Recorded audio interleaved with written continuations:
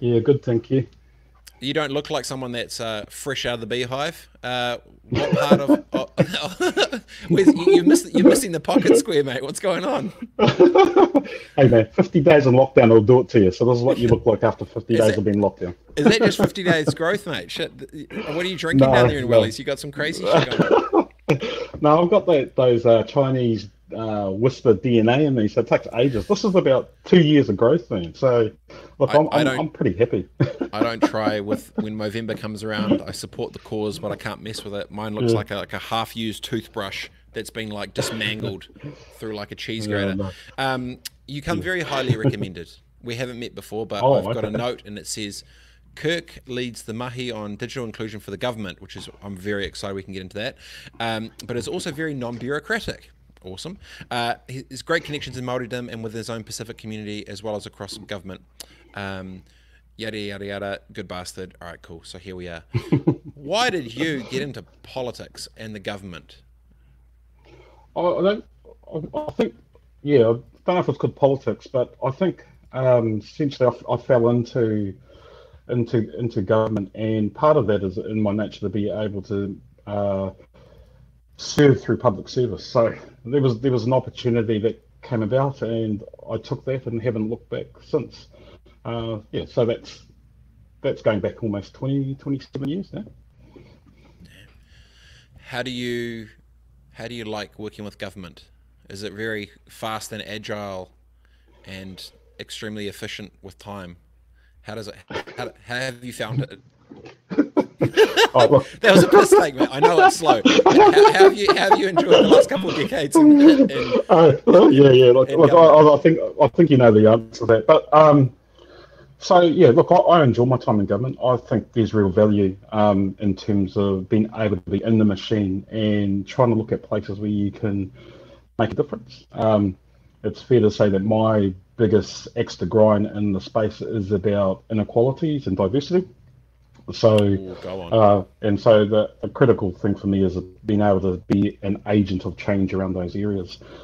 Can be hard work, but you need a few of us people in the system to be able to hold people to account, to make sure that the public service, delivers to the needs and expectations of the public. And so that's my burden to bear. So I've taken on board that. And in saying that, I work with some amazing people, intellectuals. And it's taken probably almost 20 years to understand truly what my role is in terms of being able to sit in the government agency space. So, yeah, it's exciting times. I was just thinking back when I first started, um, Jim Bolger was our Prime Minister. Yeah. And so, Was that through 91? that, yeah, it's way back then. Yeah, so I would have started around 95, 96. And so um, in that time, we've had three women prime ministers. So we had Jenny Shipley, Helen Clark, and now Jacinda Ardern. So, um, that's something I can talk to my grandchildren about and their grandchildren about being able to be part of a sea change of leadership around some of that diversity. So it's cool. So, and I'll get to witness that within the government. You know, the other important thing too I've learnt is when I first entered into public service, it was about process. It was about political sensitivities. It was about procedures. But again, as I've gotten older and wiser, it's about having a purpose. And so finding that purpose is really critical if you want to kind of withstand some of the challenges, but also see some of the advances. So that's really important. Um, COVID stuffed the world up. Yes, New Zealand's coming back out into mix. Not relative, not unscathed because we've had some tragedies health wise. How do you yes, feel with so what's your actual official title within government at the moment? What's how do they name you? okay, yeah, yeah. So look, I'm not. My title is strategic advisor, and my portfolio is digital inclusion, digital equity. So, being able to kind of lead some of the exciting developments through that space is working with agencies and through agencies to be able to ensure that we can. support all New Zealanders get online digitally. There are some pain points because through our work we've estimated over 1 in 5 New Zealanders are digitally disadvantaged or struggle with digital. And I can talk a little bit about what that means, but so we've got a real big driver to make sure that we can that 20% to get online and comfortable to participate, because truly through COVID-19, as you mentioned, it's exposed the digital divide, or actually inequalities in a way that's really sharp, and we're having to respond right across government to be able to meet those needs that are disadvantaged currently. So let's go there for a second. Yeah.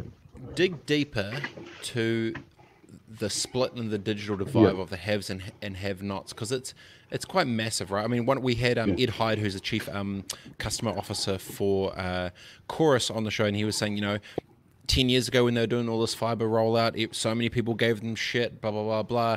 And now it's the flipping savior for so many of these businesses that are now being able to go online. So, and no one's questioned that tech wouldn't be able to do it. So tech people would be like, oh, tech has saved the day. Great. But tech has saved the day for businesses, but potentially by the have and the have-nots has made that gap a bit bigger. How is that the case specifically? Yeah, look, I think across the world, so New Zealand's not alone in this, is that when we think about digital inclusion, people just think about connectivity. And connectivity is just essentially having the internet connection to your house. And that would be a blunt measure. When we talk about digital inclusion, what we're talking about is access, skills, motivation, and trust. And then underneath each of those elements, there's a level of complexity. So, for example, when we talk about access, we're talking about connectivity, and we're talking about affordability. Really create three key elements that you need to consider. In terms of skills, it's more than just turning a computer on and having some basic skills, though that's really helpful. But we want to move the population to more problem solving. And what do we need to do that? So skills programs are really important to wrap your head around that. Then motivation. We have a number of New Zealanders that probably do not see how essential internet or digital inclusion would be, particularly through an event like COVID-19. So we had a number of people that missed out through getting timely communications, being able to connect with whānau in a timely way, with line, and access to essential services. So most people saw it as a bit of a hoha around motivation. So some of the things is, why should I use it versus I want to use it. And then the last element is trust. And so that's a huge area around, identity, data sovereignty, safety, and your confidence to be able to use. So when you think about digital inclusion, you've got to think about the whole package rather than just issue connectivity. So so the reason why digital divide has become quite a big issue, an emerging issue at the moment, is people realizing actually it wasn't just about connectivity, it was more than that. It's a combination of all these things. And as a result of that, we want to move to a place where everybody has the ability to participate in the digital world, so they can communicate, they can connect, they can get access to essential services, they can create, they can do a whole raft of things. And the research that tends to suggest that actually it leads to better social and economic well-being down the line. So if we start investing in that space, you'll see that we as a nation will benefit. But look, our experience is no different from any other experience across the other jurisdictions. Yeah, so through that, right, you're talking about access and skills and motivation, trust. All these frameworks were in place pre-COVID, right, PC. During COVID, when it happened, where do you think New Zealand failed specifically in terms of from the digital or tech side through this that you felt were like, oh, we need to address this after? What bits did you see happen that you know needed to get addressed now? Where did your brain go to? Yeah, so essentially what it was is our ability to respond immediately to those people that were digitally disadvantaged. How did so we have the stat round based on census data that between 45 and 70,000 New Zealanders do not have any form of telecommunications. So they don't have access to a landline or they don't have access to an internet. How did they get support? So if we think about digital as a means to an end, and how could we respond to those populations most in need, particularly those that don't have any telecommunications, and then those that did. And this is where I've got to give big ups to telcos that have come to the picture and some of the agency partners where they're able to take off data caps and all the rest of it. Yeah, that was awesome. To be able to respond. Yeah. In that first week, we had Jason Paris and Jolly Hodson on. They said they were in contact with each other through the mix, and everyone was just like, boom, same page, done, no data caps, next. Like it was not even I thought that was really cool. Just even through a time of community strife, everyone just pushed pause on the commerce and we're like, we can fight later, but now it's about the people. Could you imagine the uproar if they started trying to just do overages and all this other stuff? It would have been a flipping gong show, dude. So no, I thought that made me very proud to see that as a Kiwi. That was awesome. But yeah, sorry, continue. I just thought it was really good. No. And I think if anything, what it allowed us to do, because we had been doing this work for 2 or 3 years around understanding who are the digitally excluded, what does the definition of digital exclusion mean to New Zealand, how do we begin to achieve digital equity, is what came through it is this willingness to collaborate. And industry fronted up, community providers are putting up their hand and saying, look, we need help for these specific populations. Agencies that would work with the most vulnerable saying, look, how do we begin to use some of the intelligence that you have to be able to, support some of the decisions and leverage some of the policies we're making. So in some ways, I don't see it as oh no, we need to respond here immediately, but I see it as, oh wow, just seeing the whole sector starting to come together, and even now we're starting to have these conversations that we would have never had pre-COVID-19. So in some ways, the realities of COVID-19 has generated a coalition of the willing to make a difference in digital inclusion space, because they all buying into the whole vision digital equity. You were just talking about before, you saying about 75,000 people in New Zealand don't have access to any communication. So I don't know the ins and outs. What's the split of that 75 being rural away from anyone, or in the city and poor and homeless, or in a pretty bad social situation? Is that a 50-50 kind of thing? Like what's the split there? Do you know? Yeah, so what we know is that if I take a step back, the most disadvantaged communities at the moment, according to the data we have, and we have only got really good data for access element, is around so they come through in terms of when we identified where the 70,000 are situated. It's usually where Māori are resident, or where Pacific is resident, or remote rural areas. That's where we've got a bit of work to begin to support those populations. We'll probably dig up some more data, and I could be proven wrong around where that is, but currently that's what we've got at the moment, and we're working with that. What we also know is that affordability is a really critical issue to be able to get access online for most vulnerable populations. So we did a bit of research last year. We commissioned it actually through the Motu research, and the groups that were highlighted in terms of being most digitally excluded or disadvantaged were Māori, Pacific, people with disabilities, unemployed, people living in social housing, seniors, particularly those over 75, and rural communities over between 10 and 25,000. So it'll be interesting to do, this is before COVID-19, and given that the sector and industry have moved really, really quickly to be able to support And like my education colleagues done a fantastic job to be able to roll out connections and devices net, what that would look like post-COVID. And we need to build momentum. So we still know that there's still a gap there, but given that the efforts of the sector now, what does that look like post-COVID? And is that sustainable is another question. For us, it's about making sure that the interventions we put in now are going to be enduring and sustainable. So when we talk about those communities, that's who we basically need to reach. It feels like when you overlap those that are digitally excluded to those that are coloured, there seems to be a clear correlation.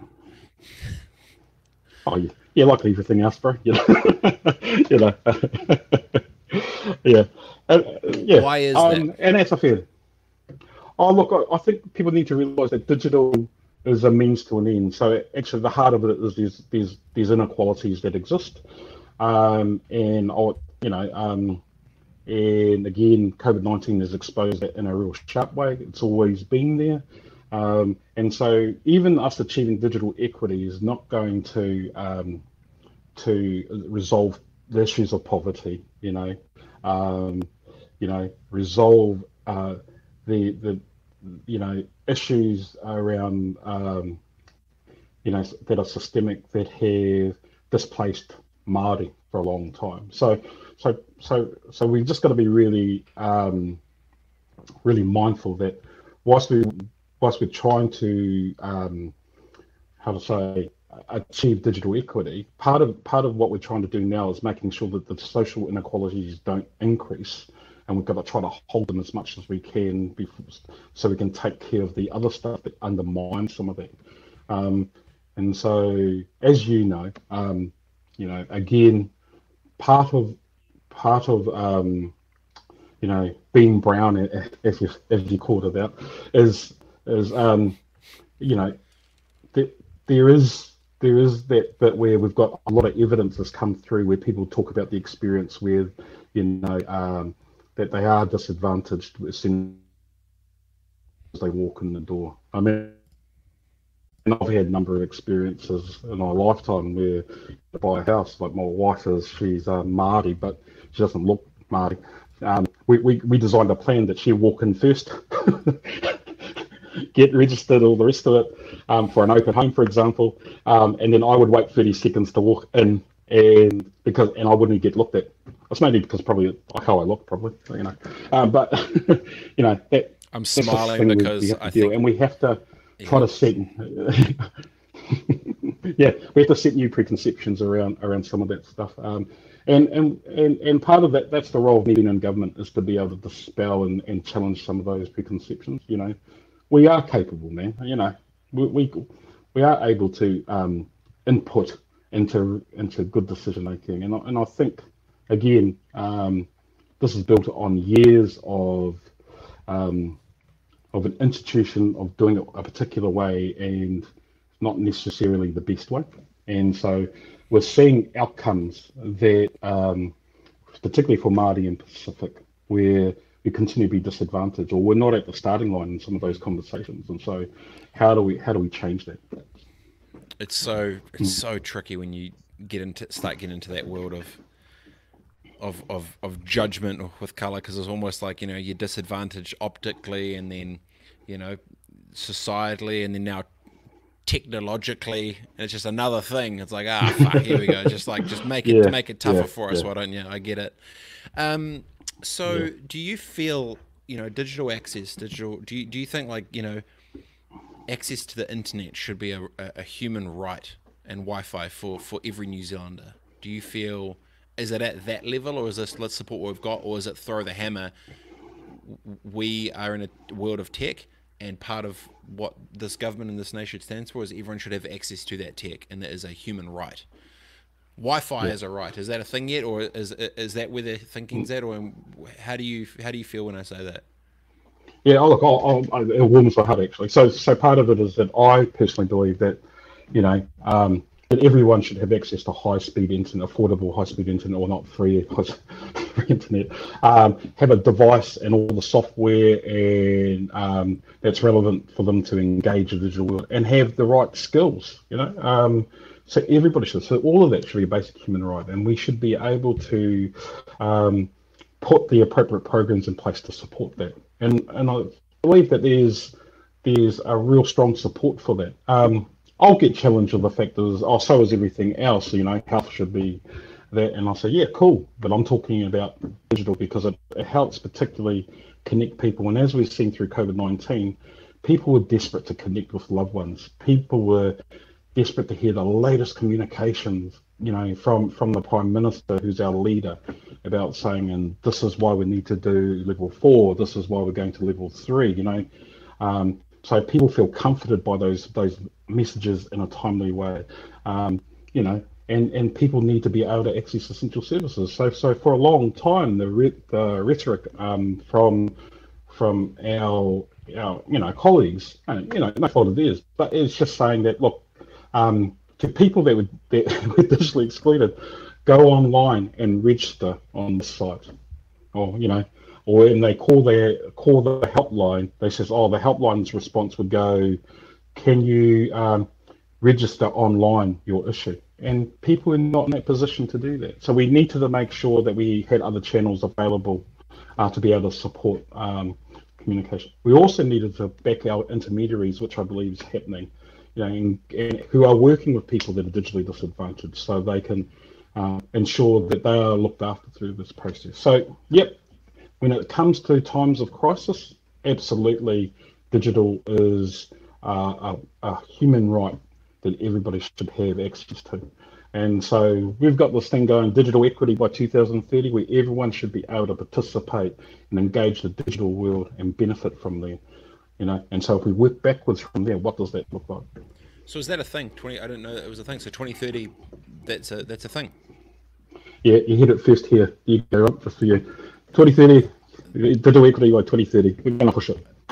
I like it. I think that's great. I mean, I remember 3-4 years ago, I was at this little think tank kind of corporate Illuminati thing, which was crazy, and Rob Campbell was there, and he stood up and said, and I didn't know that Rob was Rob. I just was like, some dude in a sweatshirt just standing up talking shit, and he goes, if we're trying to make one move for New Zealand, why not have a smartphone in every hand of every New Zealander? He just was like super simple, and I'm like, that's what? Like, my brain just wasn't there, and then obviously talked into it, and this is the wording around that has been there for a while, but it's more the fact too of if it's very clear in a digital world, and for comms and whatever else, if there's a right, how does that get navigated? Because then I'm sure as soon as you start going around, we're going to supply hardware or this and that, then the next thing it's like, there'd be a massive backlash of, I don't want to pay for iPhone 10s for homeless people, stuff that I don't want to pay for, so there's this balance of how do you, I guess, give accessibility to technology to enable them to communicate and be plugged into the world versus commercial sensibilities that the people will go along with. So there's almost these different new ways to think of it. I'm sure obviously that's a political thing which they've got a decade to navigate, but it's become very clear that no one's giving Chorus shit now for ripping up all those sidewalks 10 years ago. Everyone was pretty flippin' stoked that they had publicly listed billion-dollar companies still trading with staff working remotely. Imagine if this shit happened 10 years ago without that. The economy would have shut down. Like, the actual economy would have shut down, not just like, if this was 2009 and this rolled through, man. So I think tech has saved the day. Well, not save the day. Tech was the resuscitation machine that enabled us to get through this piece, so we could at least have some sort of revenue for businesses and people still kind of working.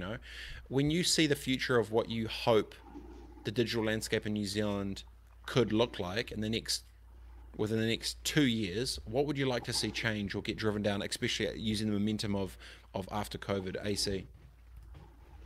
Yeah, so I think in some ways, what I'd like to see is that everyone has the option. No, actually, everyone is connected digitally, and so people can opt out of that. But we basically roll out in 2 years. We see some of the vulnerable populations, I call called out earlier, that we have responded in a way that meets their needs and that they're building on their digital future for communities, particularly Māori and Generation Z. How do we support this up and coming generation to be able to be digitally savvy, because they're going to be huge contributors to the economy moving forward. So certainly Generation Z, Māori, in terms of making sure that they're digitally equipped to be able to, and they need to determine what that looks like for the future, and then also making sure that all our vulnerable cohorts can connect and communicate quite freely online. So 2 years, I think we can happen.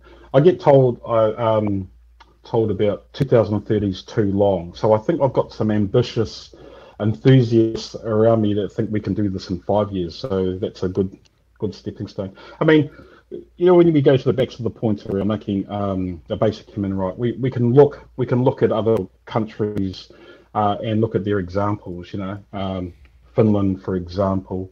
You know, there's Singapore. You know, and so part of it is what can we learn from there, and then we've got to make sure that we entrust the proper regulation frameworks to ensure that people are safe online as well. So maybe we have that all in place. In 2 years, you're saying 2 years. Yeah, I get it. Oh, actually, one more thing. Yeah, go. We need, yeah, one more thing is a key thing is about making sure we support our COVID-19 has also exposed our need to be able to pivot around our small businesses. So how do we support? Go there. Small business. Yeah. People bitching about this last budget thing, saying small businesses got tapped and all this other stuff. So yeah, what's your buzz there? Yeah. Obviously, your personal opinion, not professionally, so you get fired. But go on. No, look, I think more than anything is that for a long time, as small businesses are trying to transition into the digital world, COVID-19 has obviously put the acid on to make sure that in order to survive and sustain business, then they need to look at how digital supports them to do that moving forward. And so, you know, how do we train, you know, people that are currently going to be unemployed through this process, give them the right skills to be able to engage the workforce in a way that they can offer extra skills. No, it's a hard time for a number. I've got a couple of friends that have through the process have, you know, are really struggling through this process, but they're still starting to examine, you know, and reassess how they pivot their business to be able to using digital, because they would laugh at my work all the time, saying that digital is just a phase, and now they're asking me, how do we pivot using digital to be able to support their business moving forward? So, you know, it's really important, and we have a workforce that requires that support. So maybe that's something that I believe that we can get behind. They're a significant contributor to GDP, man. So we just need to do it. Yeah. What do you think in your, you know, you've been in the game there for what, like 20 plus years now in sort of government and that sort of that space.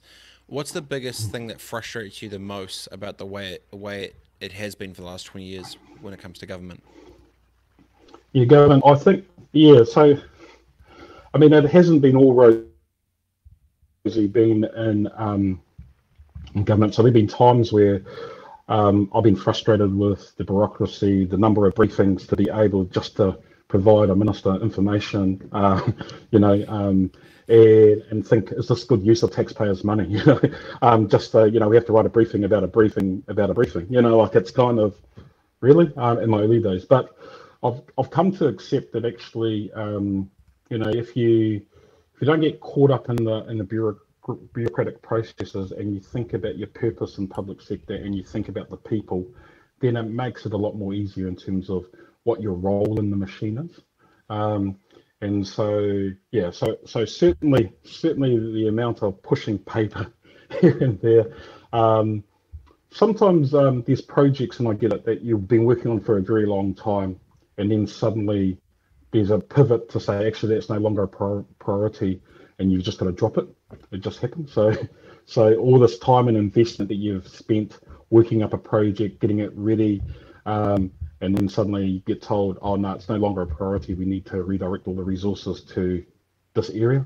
that can be frustrating as well. So, and I'm sure that happens everywhere else, Everywhere, not just totally in is the government. same But thing. yeah. So, When you first walked into the government world, what percentage of those around you were brown? yeah. So, look, I couldn't really answer it, but even now, as I walk in a number of meetings, so yeah, there wasn't a lot of people What, like back ten then. percent? Nah, I doubt it, man. I wish. Oh, I don't know, like five, three, one. Is it just you? Like, are you the only brown Oh person in Wellington? yeah. No, no. Look, yeah, no, there would have been.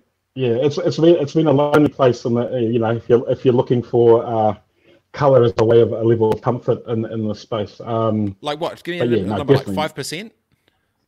Oh, bro, less What? than 1%, bro. What? Yeah, 1% in the whole so government? when I start, nah, look, there'll be some stats somewhere they'll be able to Yeah, pull yeah. out right now currently. Yeah, but I think it's growing. We're starting to see, people, um, you know, a bit more diversity coming in. There's still a lot more work, and there's a lot of champions across the sector trying to promote that in terms of making sure that the it's not about the color of your skin, but certainly that giving opportunities for people from diverse backgrounds to be able to pursue opportunities for public service Totally. coming through. I, So it's I got sit in, better. I sit in, yeah, look, well, maybe yeah, I think it's gotten better because I think there's a lot of programs that are currently trying to drive and support the public sector to improve diversity. I still sit in a number of meetings where I'm the only Metro Poly Asian that sits in the space, and so I'd like to see. And when I do see another colleague that's where we have similar characteristics, it's a chair, bro. Like it's quite cool, Yeah. and but I like to also think that we get there on our merits rather than just think it's about our color. And Yeah. so we just need to be able to, we need to make sure that we support diversity and give people the equal opportunity to be able to get in those places.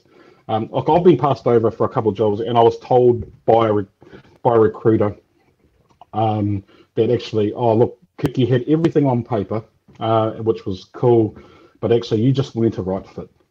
And I just wondered, No, it's what do because you you're mean by brown, that? bro. Yeah, yeah, and wouldn't say it. I had to push and said, oh, basically, look, I think you're just too Samoan for us. Oh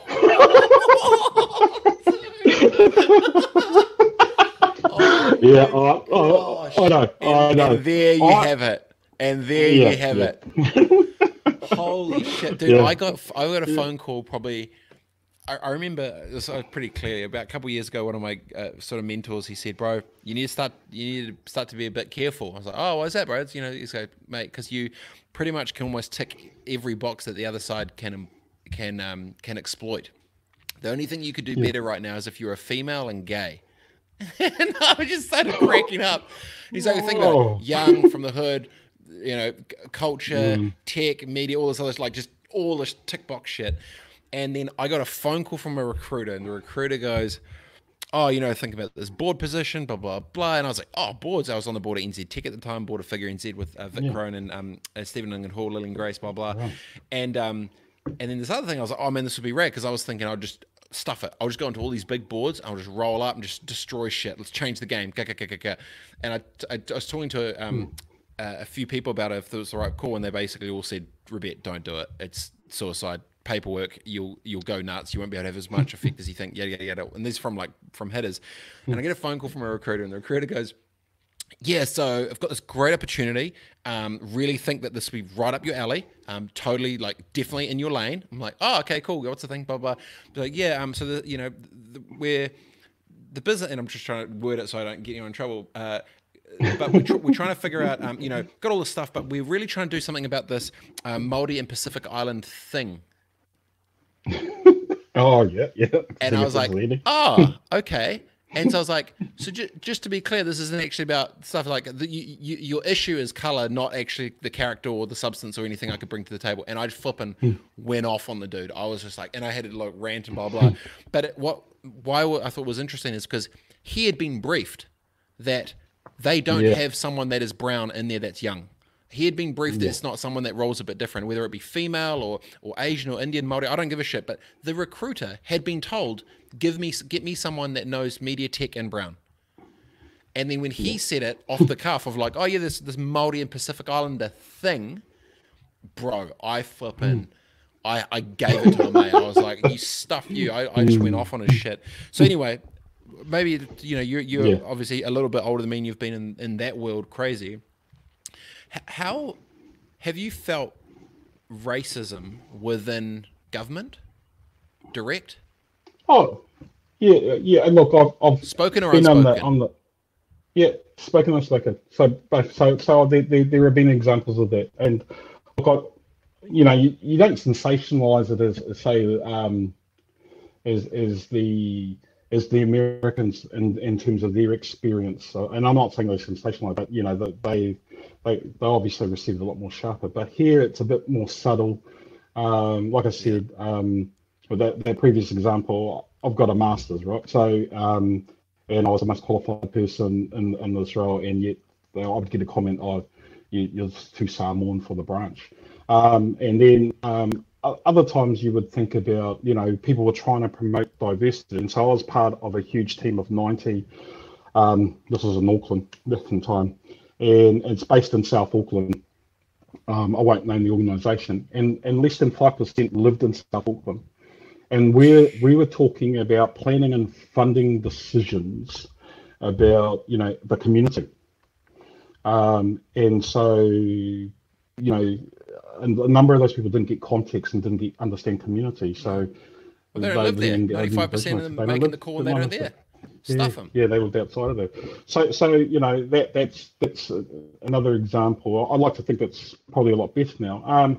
Yeah, and certainly there's been times where, you know, like I talk about the housing example, just, you know, when you walk in and areas like that, cafes, even you know, one time I walked in the Koro Lounge one time, and you know, all my colleagues, all in suits, bar one who was really casually dressed. I was in my suit, and that I have had a Koro membership for a long time, and I got stopped at the door, and all of them walked through, and it says, "Oh, do you have membership?" And you know. And the only thing that differentiated me between them and the others was my colour. I mean, maybe this beard probably think I was homeless probably, but you know, like you know, that's kind of, you know, that's those are some of the examples. What's because I've tried to explain to a few crew like different bits and pieces that happen, and they don't get the optics of it because they've never been in that spot, they've never felt it, they've never thing. And I still remember from, because I grew up in Aranui, Christchurch. I remember when I was in Snowboardwood, I'd go over to the west side of town, and some of my friends were at, you know, Christ College and St Andrews. And distinctly, the first time I realised that this was a thing was when I went to the house party, 14, 15 years old, jumped the fence or whatever, got in, and then these girls are talking to my bros, and they're like, "Oh, what school do you go to?" It's like, "Oh, St Andrews." "Oh, what school do you go to?" "Oh, Christ College." "Oh, what school do you go to?" I was like, "Oh, Aranui." And they literally were like, "Ah."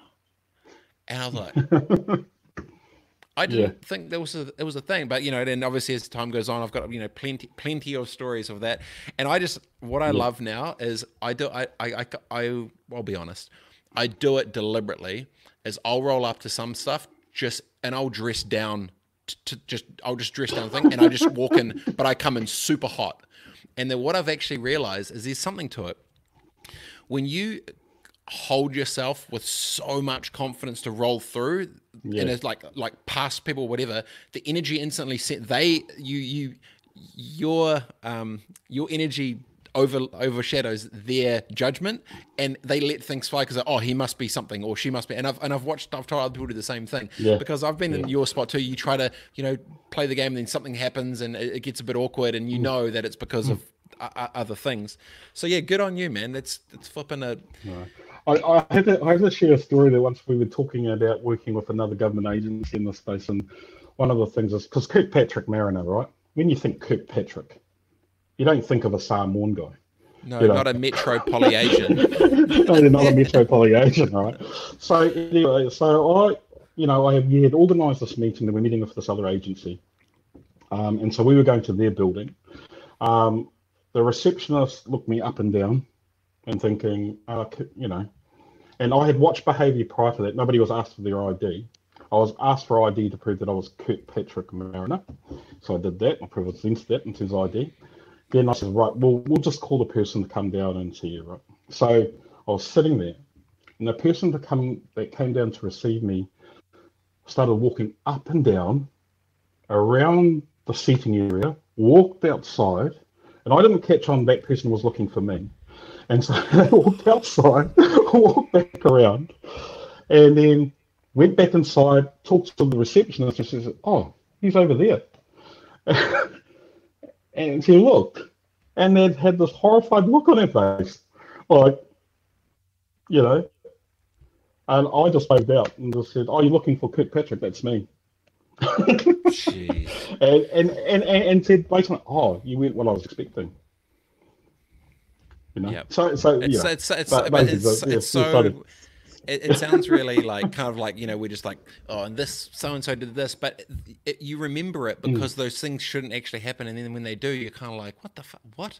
Like, this is stuff. Like, I remember when I was about 7 years ago, I wasn't as so much on social or whatever. And I was 26 at the time, and my sales manager was 38.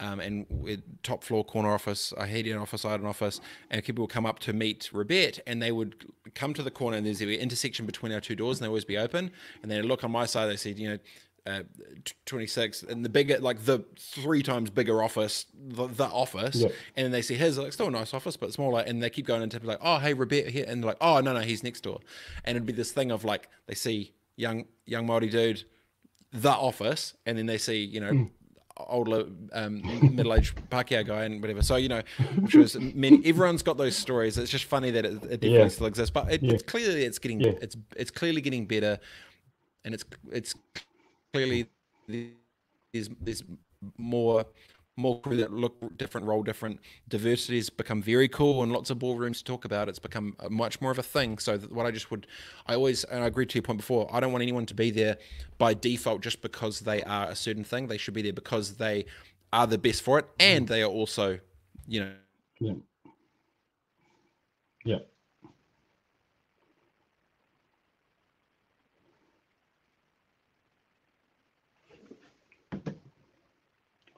Sorry, Robert, you paused.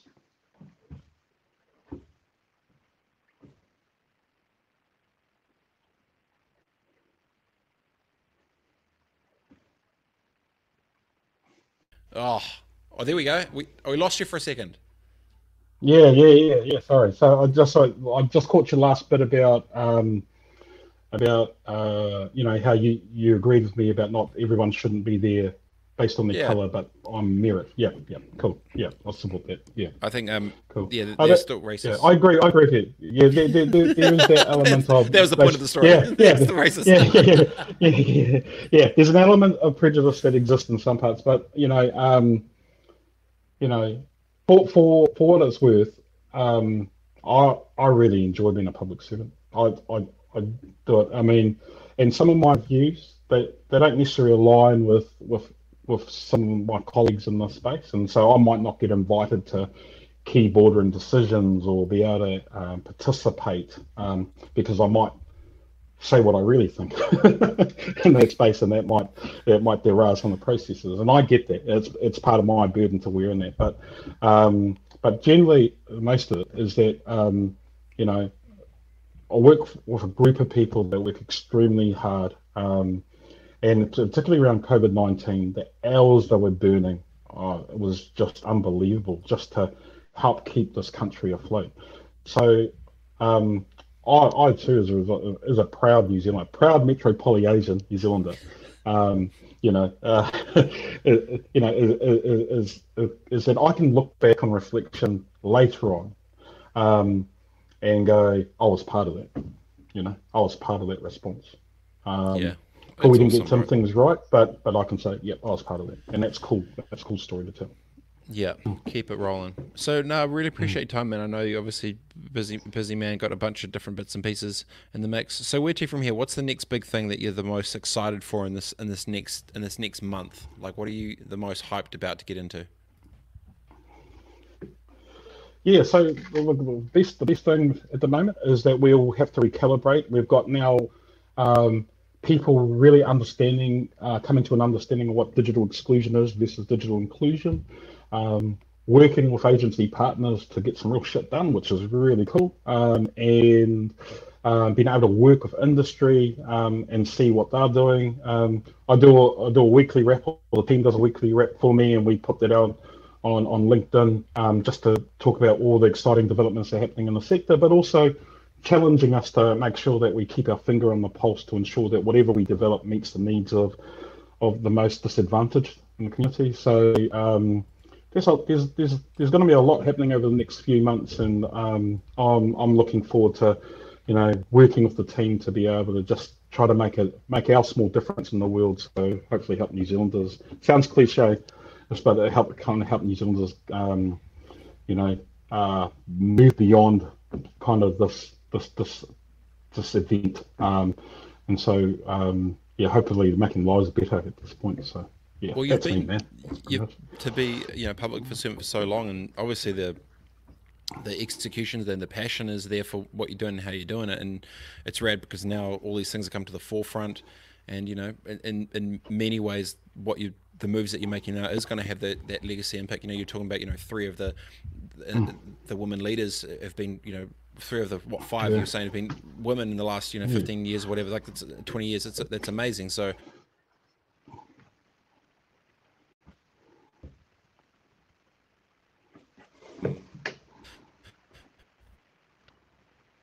Sorry, but I lost you. oh, we lost you again. We got There you. you go. Yeah, yeah, We're yeah, there. got you. Yeah, Tech, cool. mate. I Yeah. was giving you props. I was saying you're awesome. You're fucking awesome, Kirkpatrick. Well done.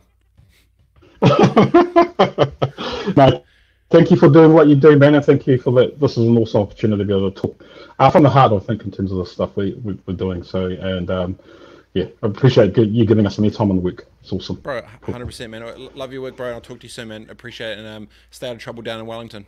Okay. Cheers. Later, brother. Shaji. The bro. Kirkpatrick Mariner. Good yarns. I would not have thought that 1% of staff there would have been Māori or Pacifica. I think that the whole idea, digital access is a right, is Wi-Fi a human right? That's flipping pretty. It's a big banter. It's a big chat. And as well, it's funny. Everyone who's ever experienced either, racism or judgment or gender equality or whatever the thing is, you've always can remember those stories, and they sit pretty deep, and they make a difference. When you can kind of try and beat them in your own way, I guess. So that's so it's pretty close to home for me anyway. All right, team. Enjoy the rest of the day. Appreciate it. Talk to you soon. Peace.